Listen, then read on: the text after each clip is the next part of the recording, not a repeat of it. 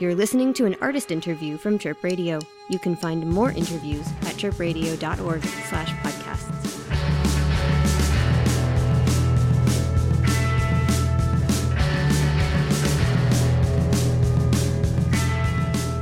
Thanks for joining us. I'm Lee Gomez, and you're listening to a Chirp Radio artist interview. Coming to you live from the historic confines of Thalia Hall, today I have the distinct pleasure of getting to sit down with one of the most critically acclaimed bands of the last several years. From humble beginnings as wide-eyed teenagers to becoming one of the most celebrated new bands to come out of the British rock scene, I introduce to you... Hello, we're called Shame. We got Shame. I'm also called Shame. Yeah, I'm Josh. We got two Shames and a Josh here. That's awesome. Gentlemen, thank you so much for sitting down with us today. How are we doing? How's Chicago treating you so far? Very good. Thank you very much for having us. It's pretty hot here. The last time we were here, actually, was playing a New Year's Eve show at the Empty Bottle in Chicago. So it was dead in the middle of winter. So we've seen the snow and how cold it can get over here. But yeah, it's really good. That was the last time we were in America until a week ago. Was the 2020 New Year's Eve show there, yeah. Wow. I know, yeah, so it's good to be back in the city. We have a lot of friends here as well. Excellent. So you guys are currently in the thick of a U.S. tour here, coming hot off the heels of what looked to be a crazy performance at This Ain't No Picnic Fest out in California. What's it like to be back touring abroad? And, I mean, any early tour highlights so far?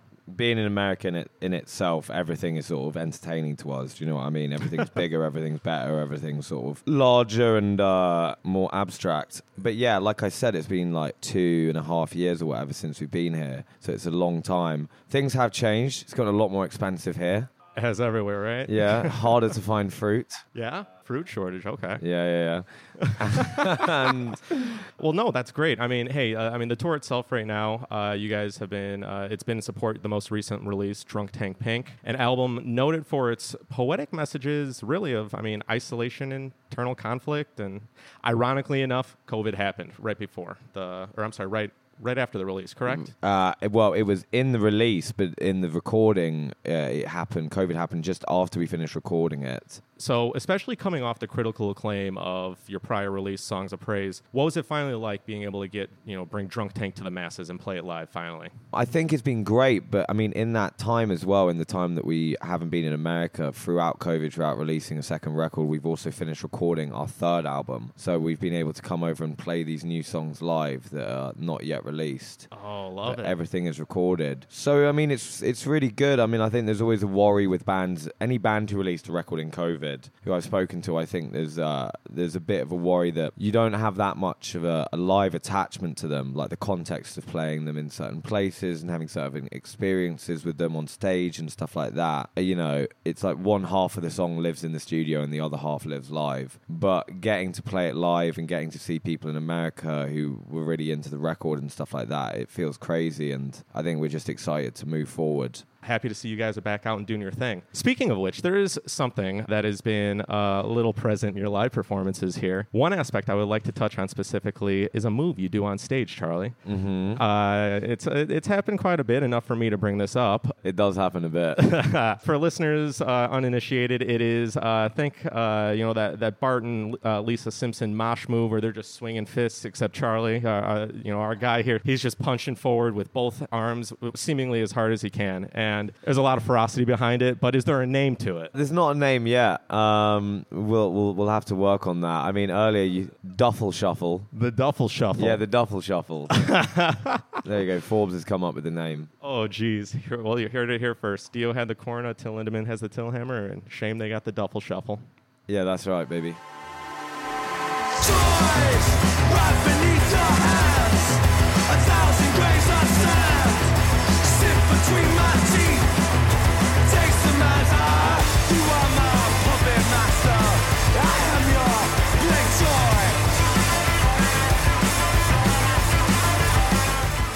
All right, so hey, let's talk music videos for a second. Again, first I want to thank you guys. Music videos, not nearly as big as they used to be, and seeing good ones is almost like seeing a shooting star in this day and age. So coincidentally, you guys are becoming very well known for putting together some chaotically fun videos. You got the wholesome snapshot of the British countryside in One Resla, Alphabet's A Fever Dream of Shadow Puppets, Dust on the Trail has that stroby slasher vibe, and I'm barely scratching the surface here. So with that, I want to know who's coming up with these things. you guys got to be storyboarding. You know, what's going on in the background here? Walk us through the process of a Shame music video. I think especially with like the One Rizzler video, you know, we like came up with the concept of the cover as, I don't know, a lot of people thought we were kind of snotty and, I don't know, like mean or something. And so we wanted to show on a like sensitive side. So I think that video kind of displayed that. Some of them have just been people proposing them to us. Like the Nigel Hitter one was by a guy called Maxime Kelly, and he just sent us the idea of kind of making it look like Stereo by David Cronenberg and having us being experimented on, I guess, as little babies, right? So it's kind of a mixture of like, you know, either trying to convey something that's represented in the album or other people just coming with ideas to us, or a mixture of the two. Sure. So in the process where somebody comes with an idea, how much influence would you would throw on it versus, hey, I have this idea and you're just, boom, let's do it, or it's a little bit more of a creative process in, you know, I like that, but let's twist this up a bit, or let's move this footage in here. I think we'll usually try and realize their vision as a director, but we're like almost always in the videos, so there's always an element of your personality that's going to come through, I think. Very cool, very cool. And then just, you know, favorite music video you guys have got to record so far? Well, it's hard to say. I like them all for different reasons. We're also good friends with all the directors that have done them. Oh, okay, so we don't want to pick favorites. No, I think they're all good. They're all good. I think I had the most fun filming the One Rizzler video. Yeah. It was as wholesome as it looked on screen. It was just like 2 days of just messing around on a farm. Very cold. Sure. But it brought us closer together as friends, I think, and as farmers. Eddie drove a tractor. Moving on to similar to a music video, except just longer version, so we'll call it a short film. You guys did that brilliant live in the flesh short film with director, I'm mispronouncing this, please stop me, but Ja Humby. Yeah, that's Correctly. correct. Yeah, and Molten Jets, which, again, any listeners who are unfamiliar, these are the same people who did that also great King Cruel Live on the Moon performance, so do yourself a favor. Go watch both of those videos right now. But getting back to the Shame interview here, tell us about how that came to be. So it came together because we needed to release. It was COVID time, so obviously we couldn't play any shows around the release of the album. We wanted to do something. And obviously, like one of the fortes of the band is the live performance, and we didn't just want to put out a bog standard one of us just stood in a sort of room, you know, playing the songs consecutively. And so we sort of again looked at some videos we really liked, and Molten Jets, which is Ja Humby, his King Cruel Live on the Moon just looked more interesting, and it was just different, and that is why I think it's so sort of heavily received. And just so happened one of our managers, Cal, knows him personally and got in contact, and he'd had that idea for a band to do that exact video for like 10 years or something like that, and he thought like we would be the band to do it with. And the filming of it was pretty hectic. It was really awkward. I mean, it's the whole point of the video is just to be uncomfortable, but it really, really was, yeah. Now, that pregame speech that you kind of throw out before you guys make your way to the stage, was that to lay on the discomfort even further? Or? Everything was completely improvised. Okay. Like, everything. Nothing was scripted apart from that we knew how to play the songs. Like, that was it. Wow. So you just improvised that thing right then and there. That wasn't... yeah. Oh, wow. Inspiring words. Thank you. I haven't watched it back since, so I don't know how... Oh, no. It's good fun. It's good fun. So really quick, you guys mentioned earlier we got a new album on the way. At liberty to talk about that for a couple minutes here? Or? It'll be coming out early next year. It's very, very good.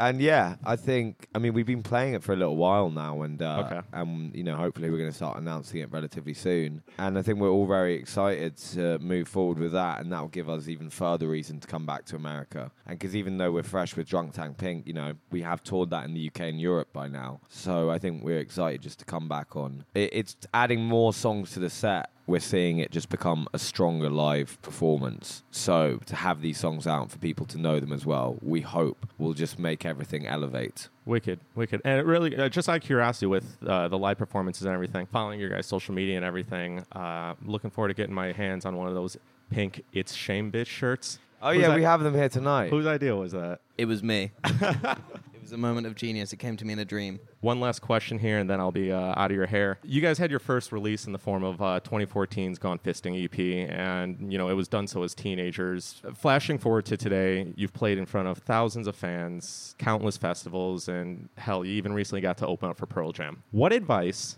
if any, could you guys impart on any budding musicians or bands that are currently in their 2014 Gone Fisting stage of life? Don't stop writing. Don't stop playing. I mean, there's other things, but those are big ones. Keep doing that. Heed our words. Or else. Oh, geez. All right, guys. Well, again, thank you again. Can't thank you enough, and break the leg out there tonight. Thank you so much. Thanks for listening. It just goes round and round, round and round and round. This has been an artist interview from Chirp Radio. You can find more interviews at chirpradio.org/podcast.